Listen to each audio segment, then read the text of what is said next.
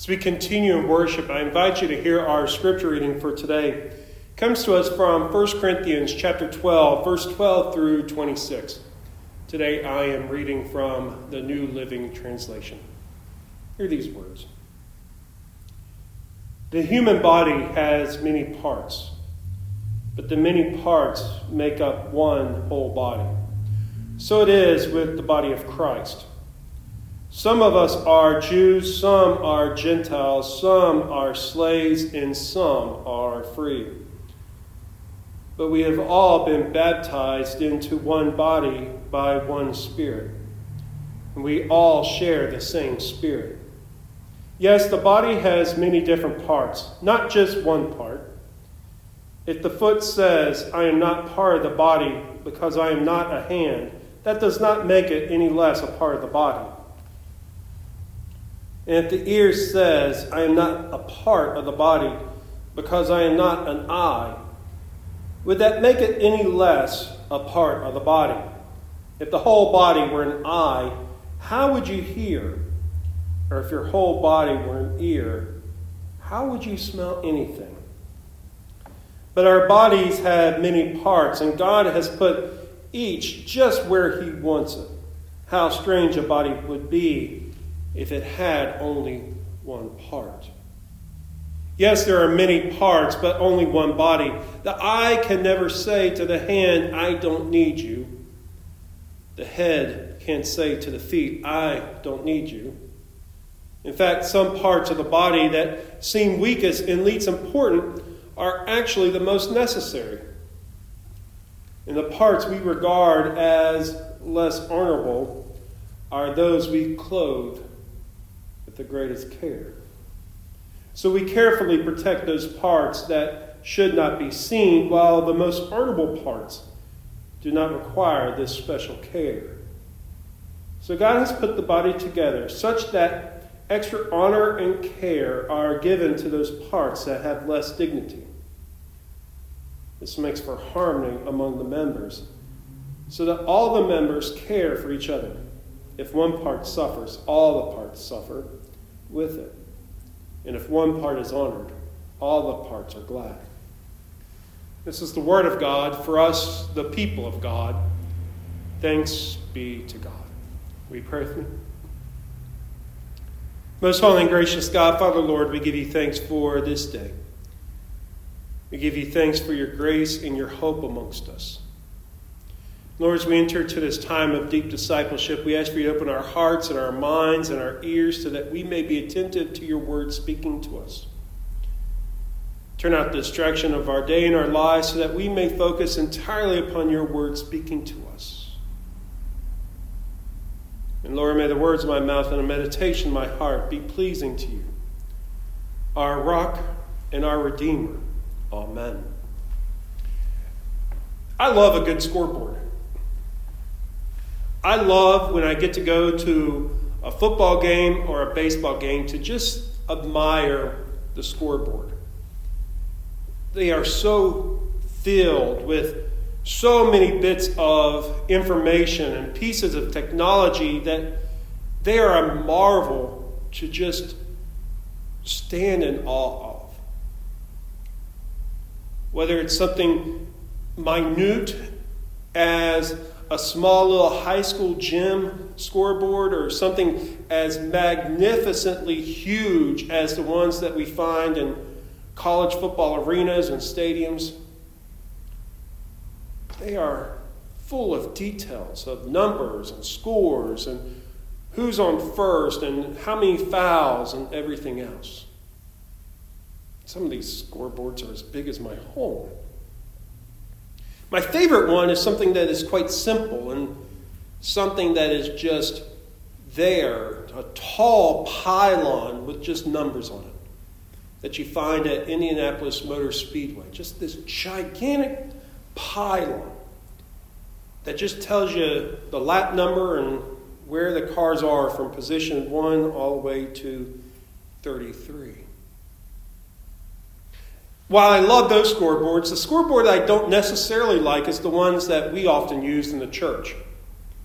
You often hear me call it the scoreboard, that number that we focus in on so often every week of how many people were at something. How many people were in worship on Sunday morning? How many people worshiped online each week? How many people showed up and were present? That's often our way of gauging faithfulness in mission and ministry, is how many people showed up. We'll judge a church by how many people came. We'll judge the effectiveness of worship by how many people were in the pews. We'll even judge a pastor by whether or not that number grows over the years. Yet that number is not a faithful way of looking at faithfulness or discipleship.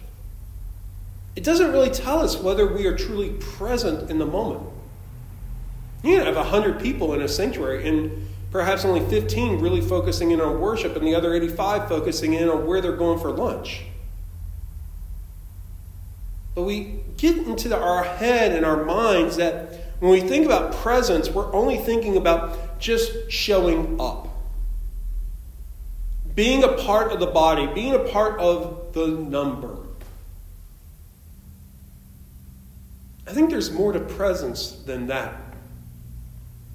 I think there's more to this commitment that we have made to one another, and most importantly to God, than just merely showing up on Sunday mornings, signing the register when we used to do that, and passing it along to the next person. There's something deeper about this commitment we have made to God and one another to be present in the life of the fellowship of God and our commitments in the community of faith that we find ourselves in. And as we continue in this series of leaving a legacy, what does it mean for us to be present as a member of the body of Christ? What is it that we committed ourselves to God and one another? Perhaps it's a question that Paul wrestled with in our passage from 1 Corinthians chapter 12, verse 12 through 26.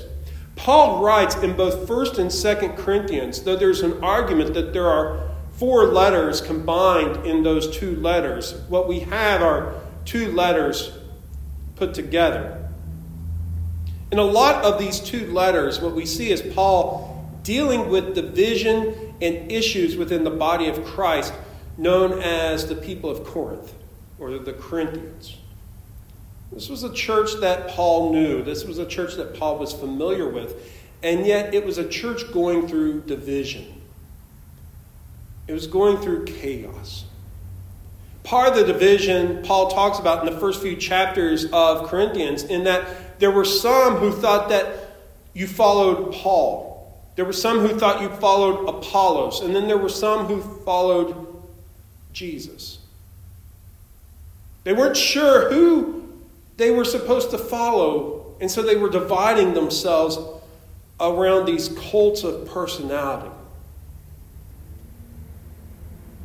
Paul, in response, gives this classic line of, I planted, but Apollos watered. But it was all for the glory of God. And it was God who did the work.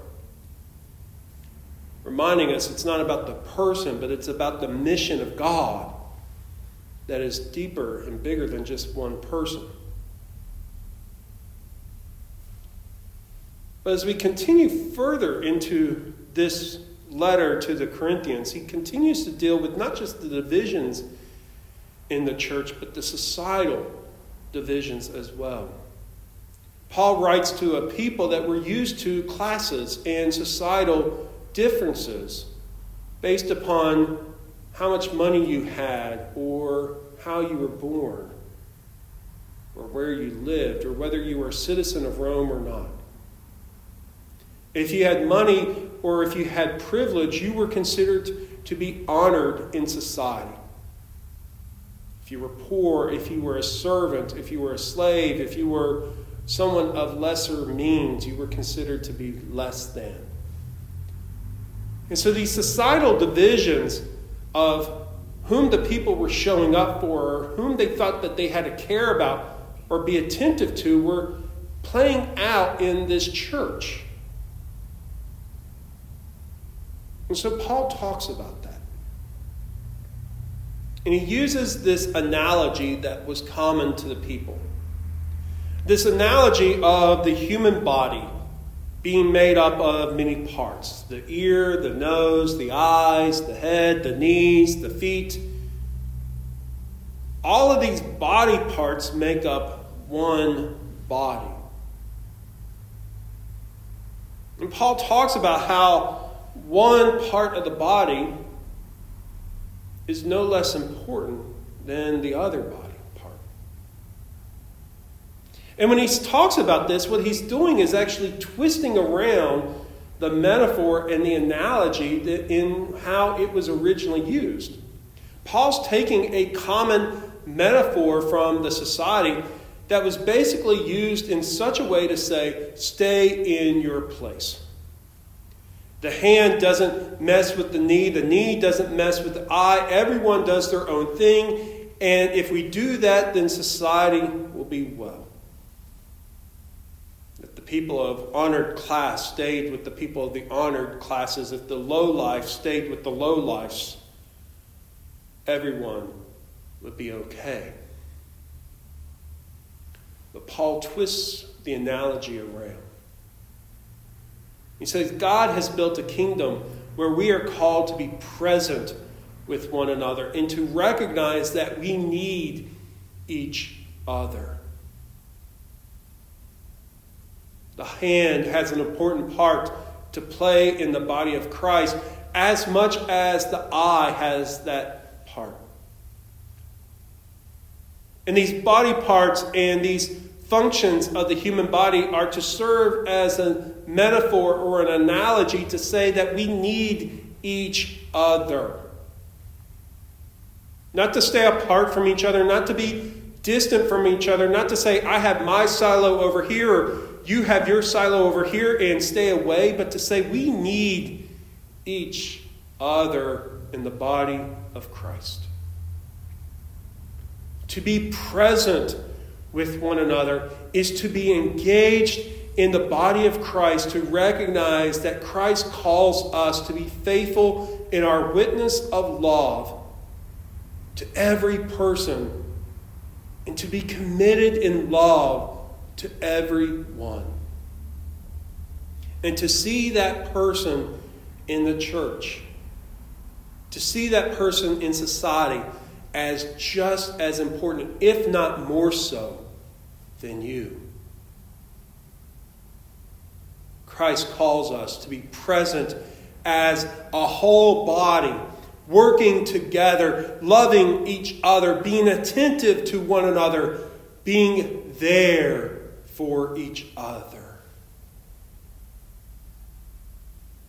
And when we think about this, that's what we're committing ourselves to be there for each other. Presence is more than showing up. Presence is about being engaged in the body of Christ. And so as we think about that, there's some things for us to focus in on as we think about what does it mean for us to be present with each other? What does it mean for us to care and honor and be there for one another, to honor each other and celebrate when things go well, or even to mourn and grieve with each other when life is difficult? I think one, it's about seeing that presence means that we're there for each other. It's about being engaged. Presence doesn't mean that we're just happy if you come. And I think the church for the last 20, 30, 40 years has struggled with just this idea that showing up is all that matters. We have built ministries, we have built programming, we have built churches on just the mere fact that we're happy if you come on Sunday morning. Well, the consequence of a just show up mentality to worship is what we are seeing in the larger society of America and even the church today, and that is that we have this high desire for the church, but yet a low understanding of what it means to be the church. We show up, but then we don't engage. We show up, and then we check out. Ask yourself today how many times you've scrolled on Facebook to look at your Facebook feed as the worship is playing. Ask yourself when you're in the sanctuary how many times you think about everything you've got to do the rest of the day and the week as you're listening to the sermon or hearing the songs or even just in the prayers. Now, we all check out from time to time, and I get that. But if we check out continually, if we're not engaged in the whole body of Christ, we are not physically and emotionally and spiritually present to where God is leading us. While the body may be present, the soul and our focus is elsewhere. And so if we want to be engaged, if we want to be present with one another, if we want to live out this commitment, then we have to see that we need our full attention to worship. To be fully attentive to the needs of one another.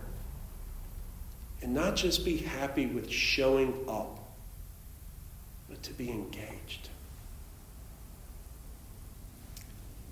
I think another thing, too, that we need to think about when it comes to presence is this idea that there is something for all of us to do. And that each of us have different gifts and different talents and different blessings that bring us together and make us the church. You've often heard me said that God has put us together in this time and in this place to do the work of God. And yet, too many times in our lives, we think that we're not good enough. We think that we don't have the right gifts, or that we're too old, or we're too tired, or we're too not enough. We devalue what God has blessed us with and hold back our very gifts of life and our presence in the body of Christ by thinking little of ourselves as well. We can do that to one another by saying that we only need a certain type of gifting to be the church. I can't tell you how many churches I've been at when a new member walks in, if they look like they've got a little bit of money, how many people come up to me and say, "Pastor, did you meet the new person that was here?" But yet, if it was someone that looked poor or homely, no one seems to mention that they were there, other than to say, "Pastor, can you keep your eye on this one?"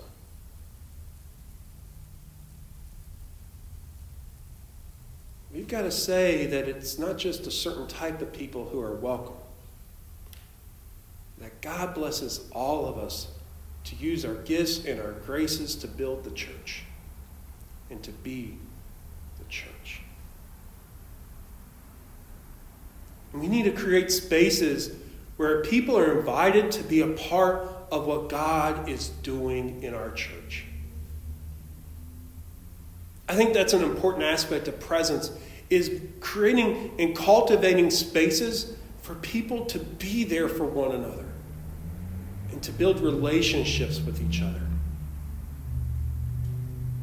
Too often we get caught up in this idea of ministry as a task. Something to do to get done with the day. Let's finish this project so we can go home. Let's finish this up so we can get out of here. I got everything else to do. I've got too many things to do. I'm too busy. I can give you this amount of time, but I need to leave, so let's get this done and over with. I can't tell you how many times I've heard that in my life and in my ministry. We just need to get this done so we can get out of here. Ministry as a task. And when ministry is a task, then we look at everyone and we say, how many people do we need to get this done in the most effective way to accomplish a goal, to get this done in less time? And so we'll only recruit a couple people, and usually just our friends and the people we really like, to be around us for those ministry moments. And when someone has a passion to be present at something and wants to be a part of something, we usually say, oh, that's all right. We've got more than enough help. Or we don't need you here. Go on. We've got this. When we say those things, we're not being present to one another. And we're not building relationships that are deepened in the love of God and with one another. And in fact, what we tell that other person is, you're not wanted. And don't show up.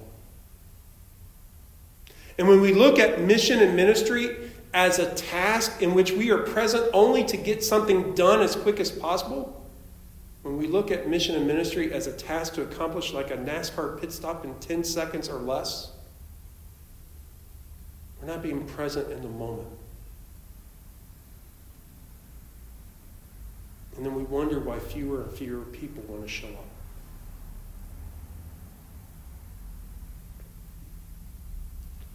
To be present, we have to cultivate spaces for people to shine. And most importantly, for God to shine in them and in us.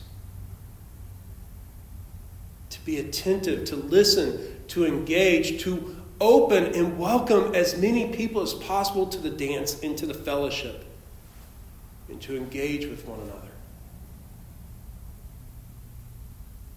One of the things that I have reflected on over the last 2.5, 3 years now is how lacking this concept of presence is. And I think a lot of it has to do with COVID. And I think a lot of it has to do with how we have separated ourselves from one another. But I think there's that deeper sense that we've seen ministry too much as a task and not about relationships. And I think this is a symptom of something that has been brewing for a long time. Of just seeing ministry as task to get this over with, to where we're not really being as present with each other as perhaps God calls us to be.